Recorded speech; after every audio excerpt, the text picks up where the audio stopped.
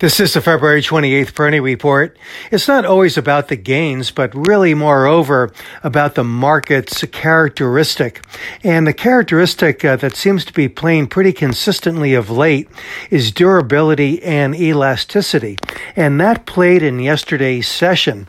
While the market did surrender some of its gains from its best levels of the day yesterday, it did manage to finish pretty solidly with nice gains among the major market indices.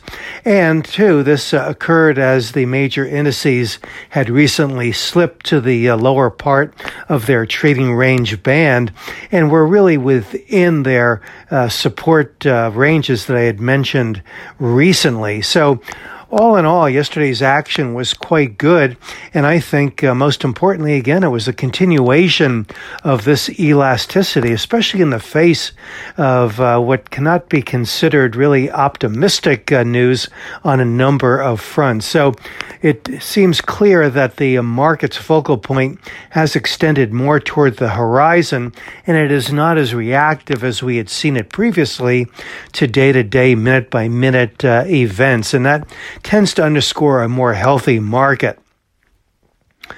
In the fourth quarter of last year, I was quite positive about the outlook for the market in the first half, and I continue to be positive about that outlook. But I had not anticipated that the NASDAQ would perform as well as it has, and I think that given the fact that the NASDAQ consistently leads these rallies or these recovery attempts, that this also bodes well for the overall market and very possibly the economy overall. And I think that this is especially important when we couple that with the fact that the medium and small cap stocks are outperforming here. So we have the growth stocks coming back into the leadership in a very significant way. And I think it's something more than just a knee-jerk reaction to the oversold conditions that existed at the end of last year. This really seems to be more prominent in terms of not just base building, but nice formations in terms of the recoveries.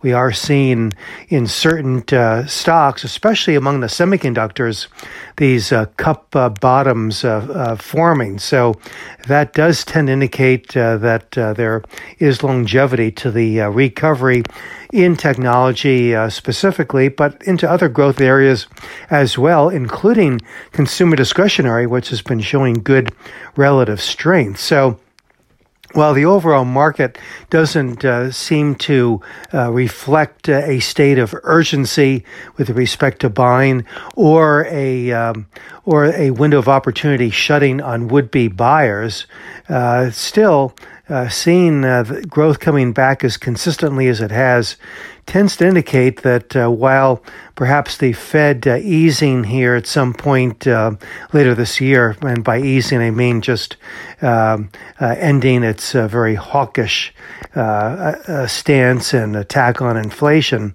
it's not really to the point yet where the broader market is reacting to that possibility, but growth does seem to be reacting to that. And even with higher rates in the 10-year, the technology sector and other growth areas seem to be tolerating that quite well. So just given a study of the market, it would seem that this year could really fare better than many had earlier anticipated.